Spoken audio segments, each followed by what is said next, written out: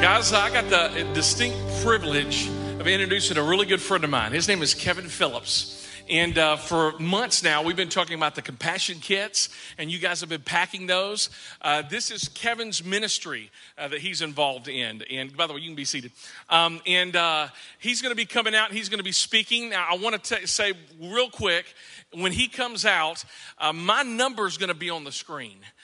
So I really would encourage you guys to text your questions in for Kevin. He lives over in Dubai, over the UAE, the United Arab Emirates, and he ministers to Muslims. And one of the reasons why I had him come is because most of our church is military, and we've been fighting Muslims.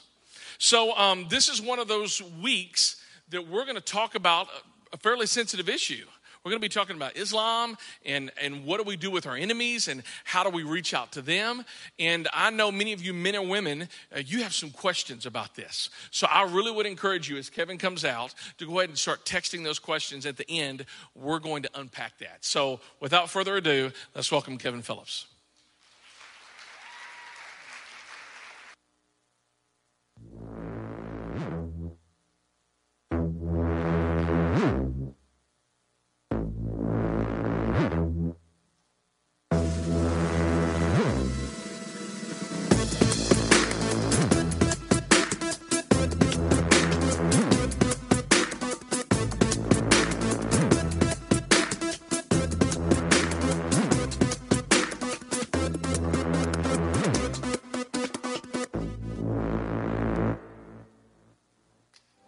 Hi, my name's Kevin Phillips. I'm the president of the For All Mankind movement. You know, our mission is to reach, equip, and send the immigrant laborers of the Middle East back to their home countries to be missionaries to their own people. My wife and I moved there 5 years ago, and it was always our vision to see these people engaged in a way that they could hear, understand, be obedient to God's word, and then go and share it with others.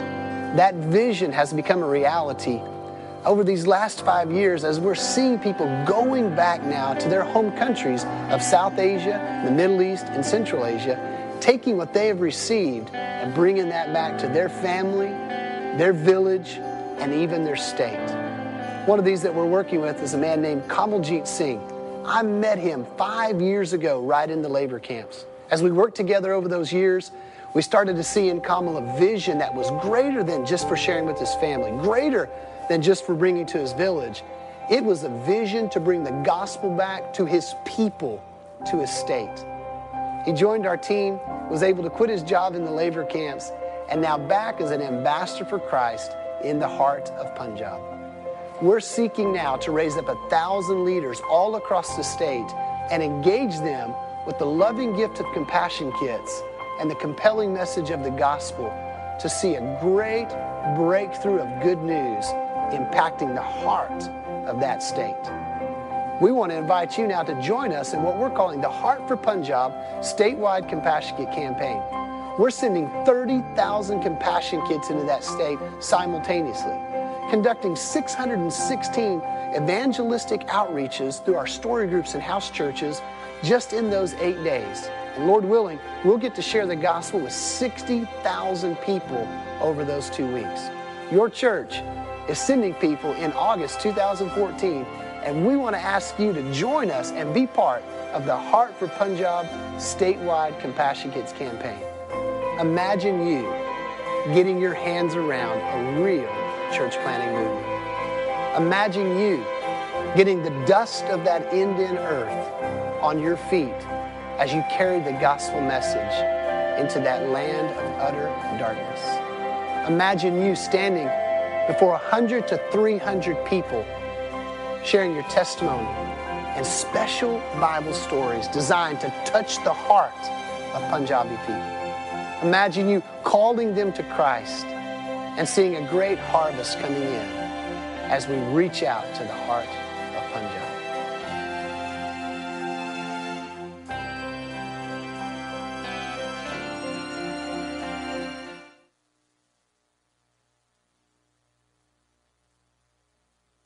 Is a good-looking dude. Wow, where'd they find that guy? My wife's whistling. That's awesome. You can't beat that. All right, hey, where are you going after the service?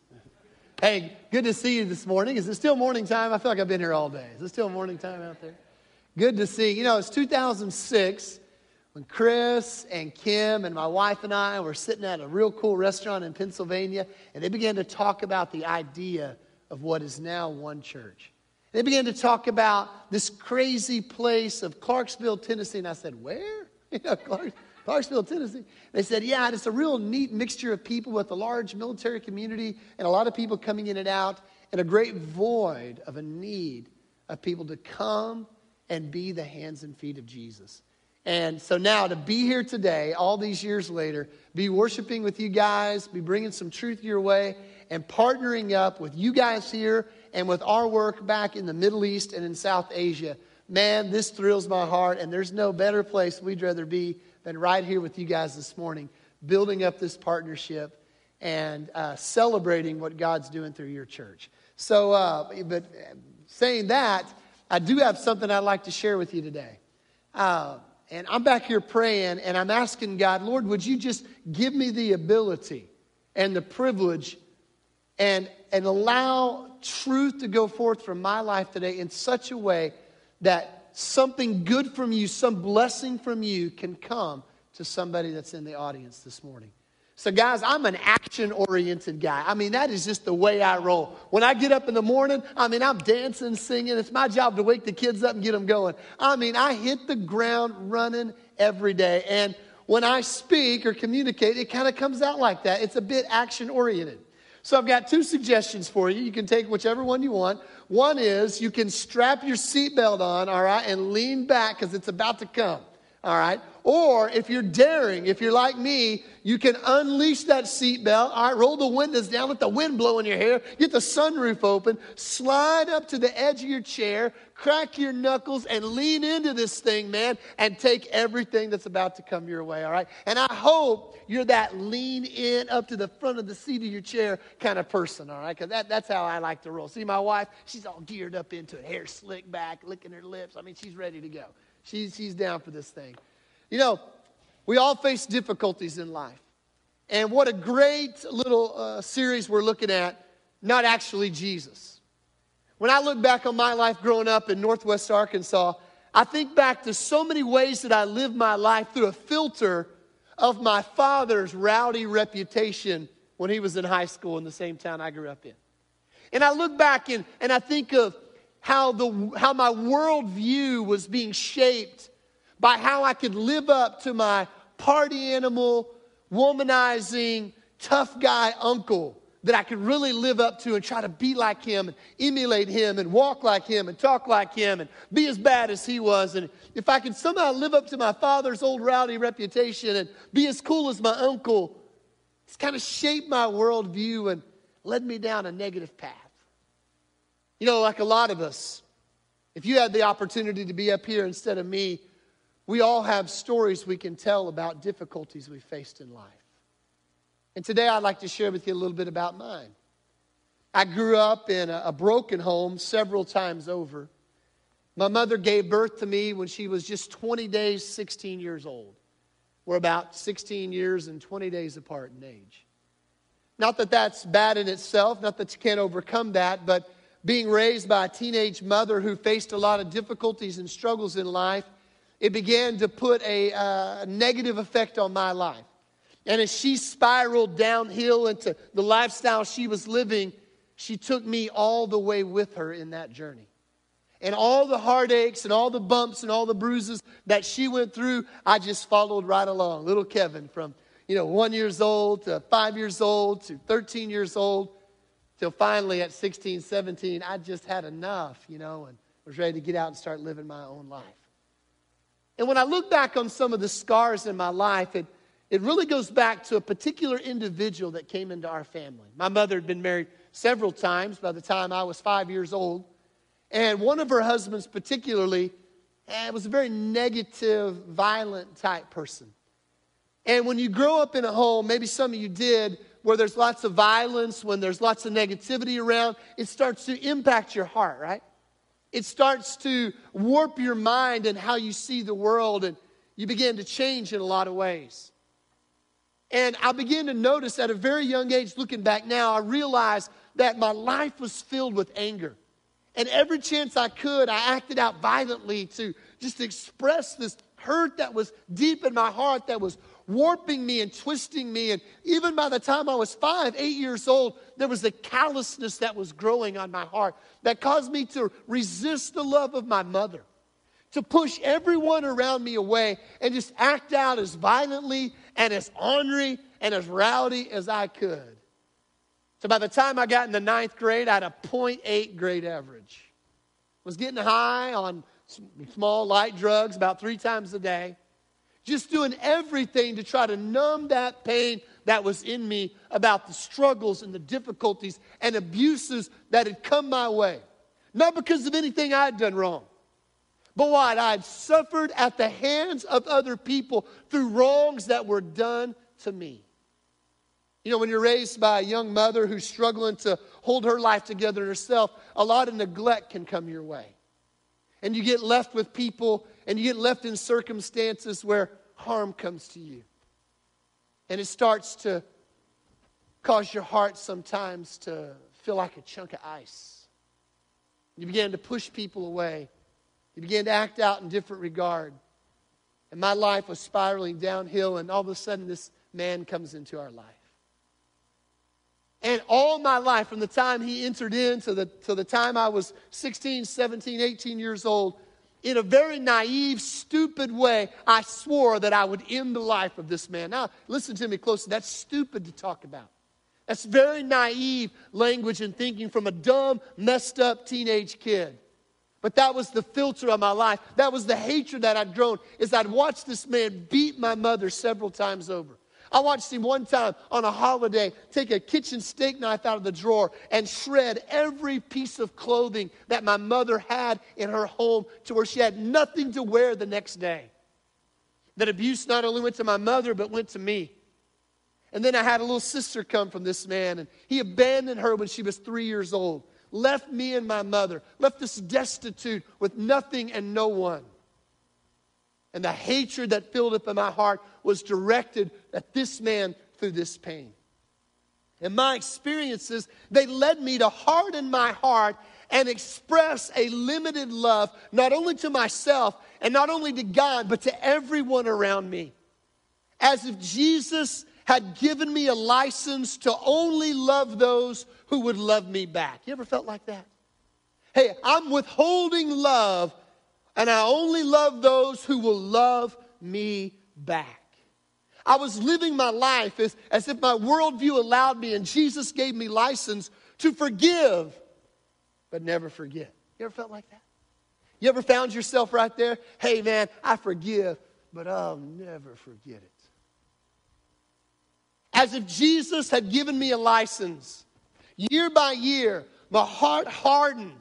The callous, the ice, the anger, the rebellion, as if Jesus had given me a license to believe that God might love this man, God might love those people in your life, but I never will.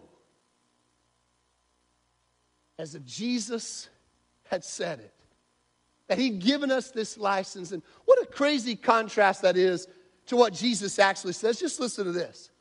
Jesus said in Matthew 5, he says this, have you ever heard that it said, love your neighbor but hate your enemy?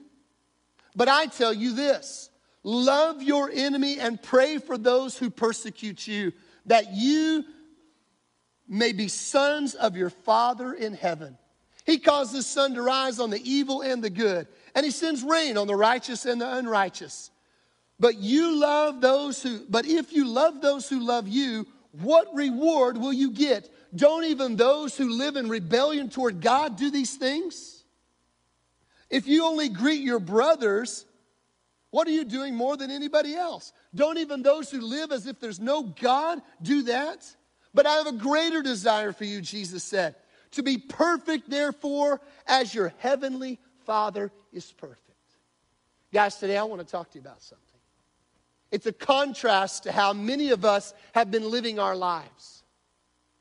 And I want to talk to you today about what I'm calling the audacity of limited love. You see, because of the experience I'd faced in my life, because of the negative things that had happened to me, because of the examples that have been given for me in my life, I live with the audacity of accepting and wanting and desiring all the love that God could give to me, but then expressing that to others in a limited, selfishly dealed out fashion. Hey, I'll give you love. Now, I want all of God's love. I want him to forgive all of my sins, but I'm only going to forgive you of the things that I deem you need to be forgiven of. Hey, I want all of God's love. I want all of his acceptance for me. I don't want him to leave me out when he gives that great call. But you know what? I don't know if I'm going to extend the same back out to you. Hey, listen, I want Jesus to forgive me. I want him to take my sin and throw it as far this way is from this way. But you know what? I'll give you just that much slack until I hold it all against you one more time. And guys, today I want to talk about how I broke free of that. How God changed my heart from the audacity of wanting it and receiving it all for God, but being selfish and offering limited love for others. And you know what? It started when I saw that stepfather that I mentioned 15 years later. And God began to teach me how to break free from the audacity of limited love. This man, he owed child support for my sister. He didn't pay it for 10, 12 years, so finally he was arrested in Georgia, extradited back to Arkansas, placed in the county jail. I happen to be in town. Now I'm a minister. Brooke and I are married. We're traveling all over the world, preaching the gospel, doing that kind of stuff. But I didn't know it, but God knew it. There was a little space I had reserved of hate and limited love for this individual that was impacting and affecting my whole life. And as I realized this man was in town, I had all kinds of things I'd built up that I wanted to say to this person. You know what I mean? I mean, all kinds of hateful, mean, breaking down, just make him feel as low as he can, that I wanted to look this man in the eyes, and I wanted as a man now, not an 8-year-old boy for him to beat up, but a man now, I wanted to look him in the eye and set him straight. All of a sudden, I went up to the jail, and my best friend's dad was the sheriff, so we were able to get in, and it was after hours and off the books, and I'm contemplating, do I ask to meet in the waiting room with the bulletproof glass, or do I kind of ask if we can't get a little time in a private room? You know what I mean? It's just those dumb things that you think about. Yeah. We chose the bulletproof glass, and we go in there, and, I don't know what this guy looks like. I don't know anything about him. I'm thinking about what I'm going to say. I'm angry inside. I'm hurt. Brooke's waiting out in the car, and what am I going to say to this guy? And all of a sudden, they bring the dude in. He's old, bald, shriveled. I'm bigger than him now. I'm more accomplished than he is. My life is bright and brilliant for a future. His life is crashing to a zero. And everything that I wanted to say to him, all the ways I wanted to break him down, it vanished. And the love that God had sown in my heart just a few years back before that had revolutionized my life, that had changed my life, that had melted that icy heart, that had rubbed that callus away and massaged it out, that had changed me and given me a capacity to love those who don't love me. I saw this man. And instead of speaking hate and spitting venom into his face, I reached into my wallet.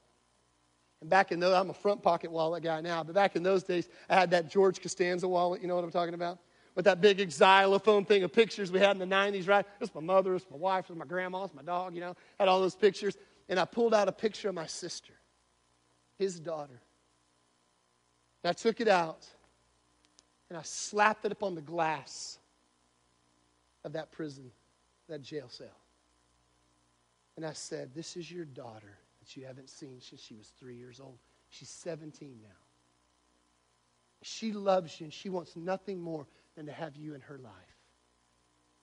I said, I'm going to leave this with the jailer, that you can have it. He's crying, he's weeping.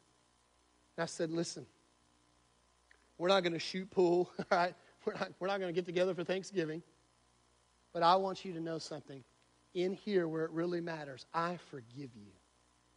I forgive you of the abuse. I forgive you of the neglect. I forgive you of the violence against my mother. I forgive you in here. And I meant it. I was sincere about it. Man, I walked out of that jail as free and light as any guy you've ever seen. I mean, I was like moonwalking back to the car. You know what I mean? I was like, I mean, I got back there. It was awesome. Brooke's like, what happened? Well, you know, I was set free, right? I had broken free of the chains of unlimited love. God had restored pieces of my heart that I didn't even know were broken, that needed mending. Man, I was set free. And I'd like to tell you that this guy, his life was changed. I'd like to tell you that my act of forgiveness and my act of compassion and my act of grace toward him changed his heart and revolutionized his mind. And he walked out of there a new man, and he loved his daughter, and he changed his ways. But you know what? He got out of there. He lied to my mother. He neglected his daughter. He broke her down, took advantage of her one last time, and hasn't spoken to her in 20 years. Nothing changed with him, but everything changed with me. Everything changed. And today, I don't know what has happened to you. I don't know where you have come. I don't know the scars that have been applied to your life. I don't know where you are in your expression of receiving love and giving love. But if you are trapped in the lie of the audacity of giving limited love, today I want to talk to you about how you can break free of that, how your life can be changed just like he brought into my life. And man, it's a whole other way of seeing the world. It's a whole other way of waking up in the morning to receive it and be able to express it. You know, there's a guy in the Bible. He came to the point of this conviction as well. His name was Peter. And I want to tell you just a little bit about his story. In our work in Dubai, we're all about storytelling. 80% of the people we work with are illiterate in the labor camps of the Middle East, but all of them would prefer to hear stories when it comes to matters of the heart. And I found that a lot of us folks are the same way. And we think about a guy who had a life change, and coming from this Bible, it's a guy named Peter. You know, Peter had grew up in a religious system and in a culture that kind of said, we're better than everybody else. He grew up in a culture that had a religious system that taught them and bred in them that we are the chosen people of God. Our religious system, our law set us apart from all the other godless people around us. We're better than them. They are dogs beneath our feet, and we treat them like that when we encounter them. If we see one of them on the road, abused and broken, we pass by and look the other way. We're the chosen ones. We're better. We look down our nose at them. Now, not everything about his culture was bad, and not everything about his religious system was evil, but there are a lot of things that over the years had been twisted and misinterpreted and misunderstood by the people, and it created this weird culture and religious system of the time. Jesus showed up and began to correct that, and Peter started following Jesus. But still, he held on to this idea and worldview, the lens with which he saw the world, of giving unlimited or giving limited love toward others.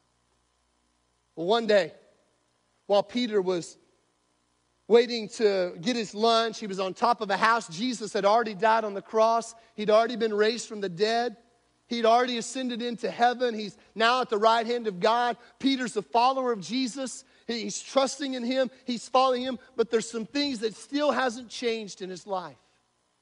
And while he's waiting for his lunch, he's hungry. He's on the roof of a home back 2,000 years ago in the Mediterranean area. And he's up there. He's waiting. He's praying. And he had a vision. Now, before he had this vision, let me tell you what was happening. There was a military officer at that time who was a man who feared God. He gave money to the poor. He prayed often. He was actually trying to please God, and God took note of this. And he sent an angel to speak to this guy named Cornelius, this military officer. And he said, listen, God has heard your prayers. He has seen your gracious acts, and he wants to bring you a message of how your life can be set free by the life and power of Jesus. He said, I want you to send some people and go on an expedition, find a guy named Peter, and bring him back here. Cornelius called his servants, sent them out, told them what the angel had said, and they went in search for Peter. And as they were coming to where Peter was staying, This is the vision that Peter had. Now remember, this man is a bit prejudiced. This man lives with great bias. He's been conditioned by his culture that he is superior in many other ways, not to go into the home of these other people, not to associate with them, not to eat with them, have anything to do with them in any way. And while he's praying, he has a vision. As if something like this rug came down from the sky. And on this rug, there were all kinds of animals. Let's take a look at the verse on the screen. I'll just kind of put it up there for us real quick. All kinds of stuff. So there you see. He became hungry and he was desiring to eat. Let's keep going. But while they were making preparations, he fell into a trance. He saw the sky opened up. The sheet started coming down, lowered from its four corners. And there were all kinds of four-footed animals, crawling creatures, and all the birds of the air. And a voice came to Peter and said this, Peter, get up, kill, and eat. And look what Peter says, and this is where we get to. Look what Peter says. By no means, Lord, for I have never eaten anything unholy or unclean. The voice came again, and the vision came again and again, and this is what he says. What God has cleansed, no longer consider unholy. Another translation of that says, what God has made clean, you should not call unclean. Now, guys, I really want you to grab, let's just leave that up there for a little bit. I want you to grab hold of this. When these words were spoken by the Lord to Peter, this was revolutionary to him. His whole culture, his religious upbringing, everything about him, what his parents had taught him, what his friends were doing, said, we don't associate with them. We don't give any mind to them. But God said, listen, what I've made clean, don't you say is unclean. And today, guys, we want to talk about the audacity of giving limited love, of being willing to receive it, but not being able to give it. You know, just like Peter, I had that same conviction that came into my life. I wish I could take you back. I wish I was prepared enough to have got this video and brought it. But I remember the time I went home, I was out preaching, Brooke and I were doing our thing, and I came back to my mother's house for just a visit. And while she was there, my mom loves to break out the home videos. Didn't you have a mother like that? Let's get out the home videos, so let's watch them, you know. It's hours and hours of nothing, and in 2 seconds, something funny. You know, anybody have a mother like that? You know what I mean? And back then was when we had that big old VHS one, you know what I mean? It was about yay big, you know, and you had to walk it around like that. It had a cable on it. It took 2 people to work. It was like a whole crew working that thing. And my mom wanted to leave it up all Thanksgiving. Well, just sit here, just act normal now, act normal. We're all, you know, okay, what's going on? You know, but I remember one time she had the big camera out. I was 16, 17 years old. I was working at a grocery store. I came home to my mother's house, and man, I get in there. I got my shirt off. I got my mullet working real good, you know what I mean? And I'm swearing like a sailor in there, you know, 16 years old in my mother's house. I'm cussing up a storm, and the next thing I know, I'm giving the bird to the camera, you know, they're in my mother's house, and just living like a hooligan, you know what I mean? And then I'm like, my wife's like, this was you? And I'm like, yeah, that was me. And, you know, and then she's like, all this stuff. And then I start using racial slurs about the Asians, the Vietnamese people that had came into the grocery store that day. And I'm making fun of how they talk, and I'm making fun of how they look, and I'm doing all kinds of hideous things. And it takes a lot for me to blush. I'm just not the kind of guy that gets embarrassed about things.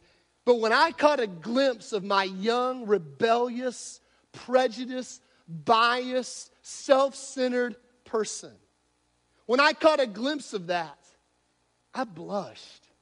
I was embarrassed at my old self and realized, what kind of person was I who was willing to take God's love?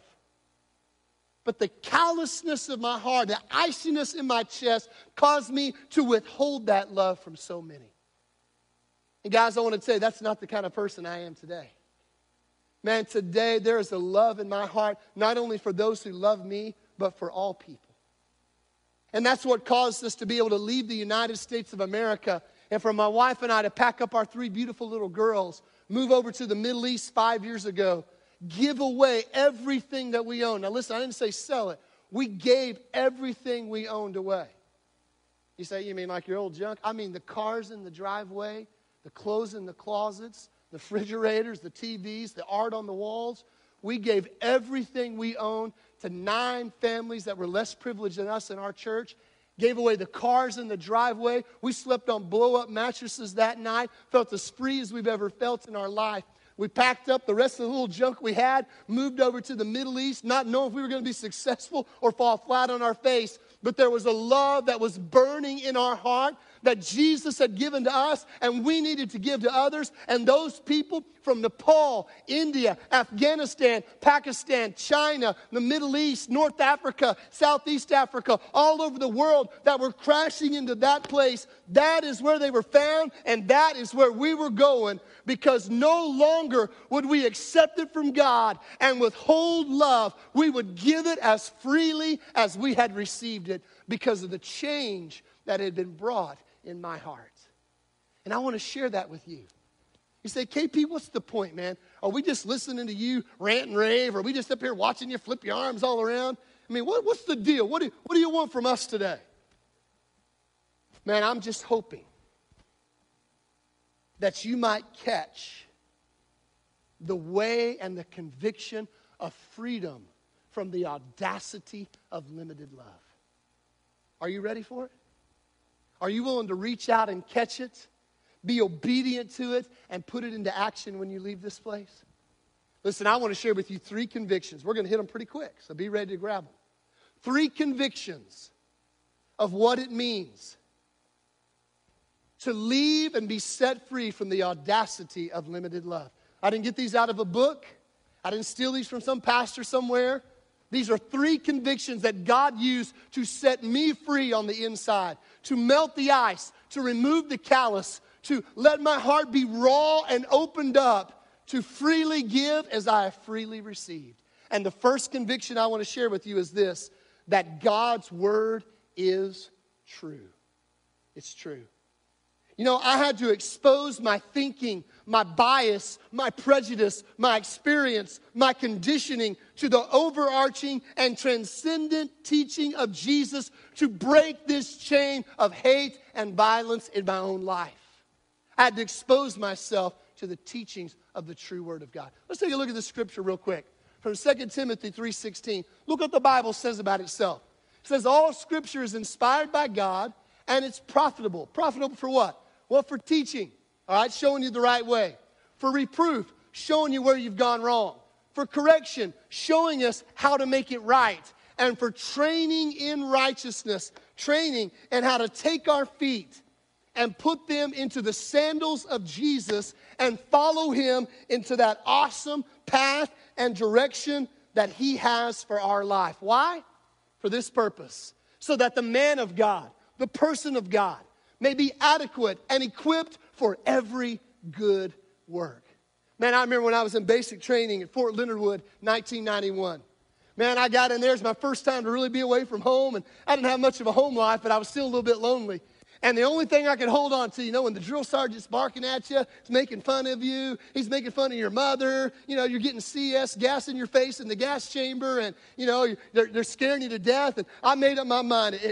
If I fail basic training, I will run away from home because I am not going through this and not getting out, man. I am going to do it. So as I'm going through all that, you know, you're playing head games with you, and the only thing I had to help me through was some chaplain dude gave me a little brown New Testament, right? Gideon's New Testament. And that was my saving grace. I kept that thing in my pocket. I'd get back behind my wall locker at night, and I'd cry and read the Bible. You know, I was all messed up.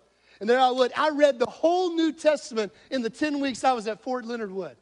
But I want to be honest with you. I didn't do anything that it said. I just read it, all right? I didn't really do it. But a year and a half later, when this revolution of love and grace hit my heart and I became obedient to Jesus, I began to quote scriptures that I didn't even know that I knew.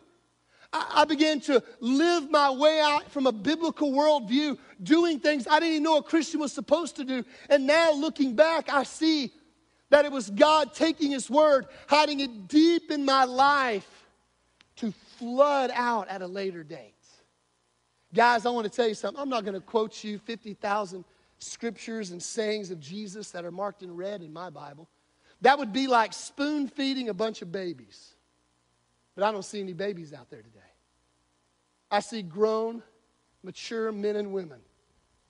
I see people that need not to be spoon-fed, but to take the spoon up themselves and say, I will let my life through one church and through my own examination of this holy book, and I will get in there and let my life and my thinking and my ways and my decisions be exposed to this truth, and I will be obedient to what it says, and that's how the breakthrough can come. There's no shortcuts. There's no shortcuts. We need to be exposed to the brilliant light of this truth and let it transform our hearts. Conviction number 2, that we are to be lovers of people. Lovers of people. Listen, we all approach life through a lens of bias and prejudice. We've all been conditioned in some way of preference and hates and likes and dislikes.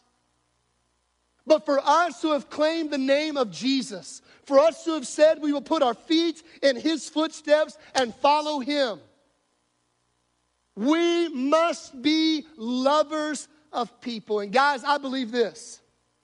I believe that God has called us to a love that in ourselves we are not capable of doing. I want you to see a verse here. You say, KP, are you serious? God would ask us to do something that we're not capable of doing? You bet He does. He called you to salvation, didn't He? None of us are capable of doing that for ourselves. And on the other side of that salvation coin, He has called us now to live and to walk and to move in a love that we are not capable of outside of the gift that He puts in us. Look at this. And hope does not disappoint, because the love of God has been poured out into our hearts by the Holy Spirit that He has given to us. Listen, when we talk about the giving of unlimited love, there's 2 things you need to know about that. One, you cannot give what you don't have. I wish I could give this church $1 million, man. I don't have $1 million. Matter of fact, you could give me a little. But I can't give you anything that I don't have. And you say, KP, I want to love those people that don't love me. I want to love those Muslims that I've resisted so much in my deployments. I want to love those neighbors next to me that drive me nuts and take advantage of me. I want to love that abuser in my life. I want to love that neglector in my life. I want to love that abandoner in my life. I want to, but I just can't muster it up. I can do it for 5 minutes, but I can't do it for 5 months. I can do it for a second and a thought, but I can't live it where it's real and authentic in my life.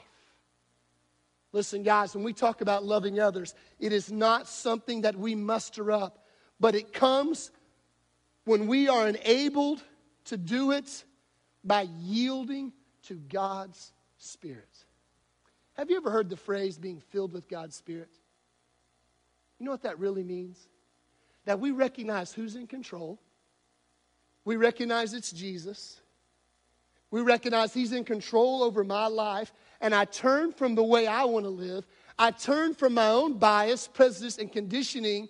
And now I let His truth be expose my own heart. And I say, I'll be obedient to that truth. And I will yield to His prompting. I will yield to His truth. I will yield to His direction. I yield to God's Spirit. Not just mustering up some fake love and superficial love, but enabled by God's love poured in our heart and changing our lives. Chris and I were talking a few months ago. He said, man, we want to get in the mission field with you guys. But 80% of our church have had experience fighting the people that your mission's called to love. You know, every day we work with ethnic Pashtun and Pathan people groups from Afghanistan and Pakistan. We have a full team in Pakistan working there every day. And I want to share with you 3 things that gives my team the ability to have that kind of supernatural love for Muslim people. The first thing is this: it's understanding who the real enemy is. See, Jesus said, we fight not against flesh and blood and bone, but against powers and spirits and principalities.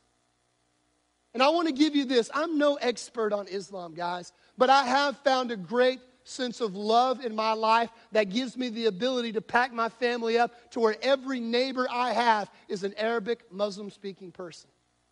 My kids go to school with more Muslims and Arabs than they do Westerners or anybody else.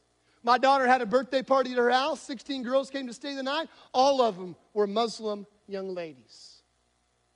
And I realized this. If I'm going to love them as God has called to, I have to realize this, that I am to love Muslims while opposing and resisting Islam.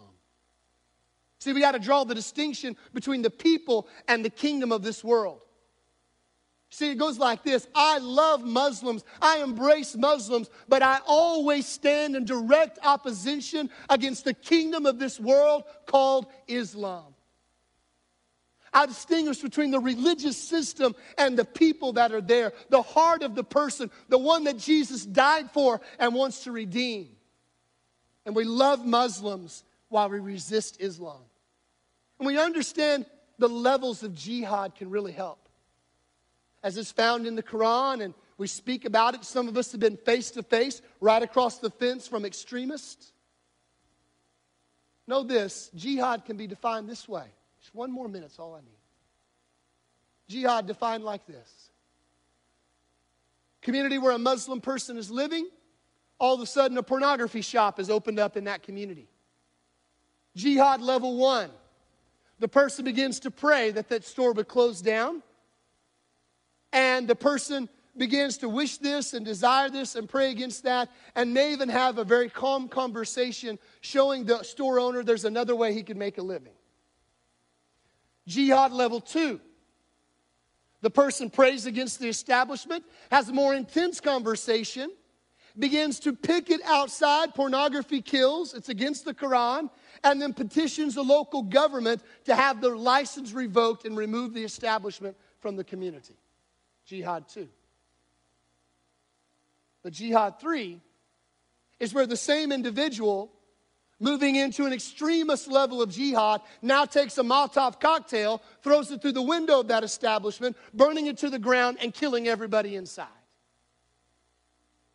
But not every Muslim trapped in that system of belief exercises level 3 jihad. And the last thing I want to share with you to help you today, to not only love Muslims, but to extend it out, is to know this.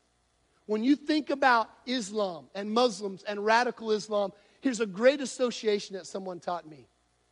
What the KKK is to Christianity is what radical Islam is to most Muslims. Now just think about that for a second. What the KKK is to Christians.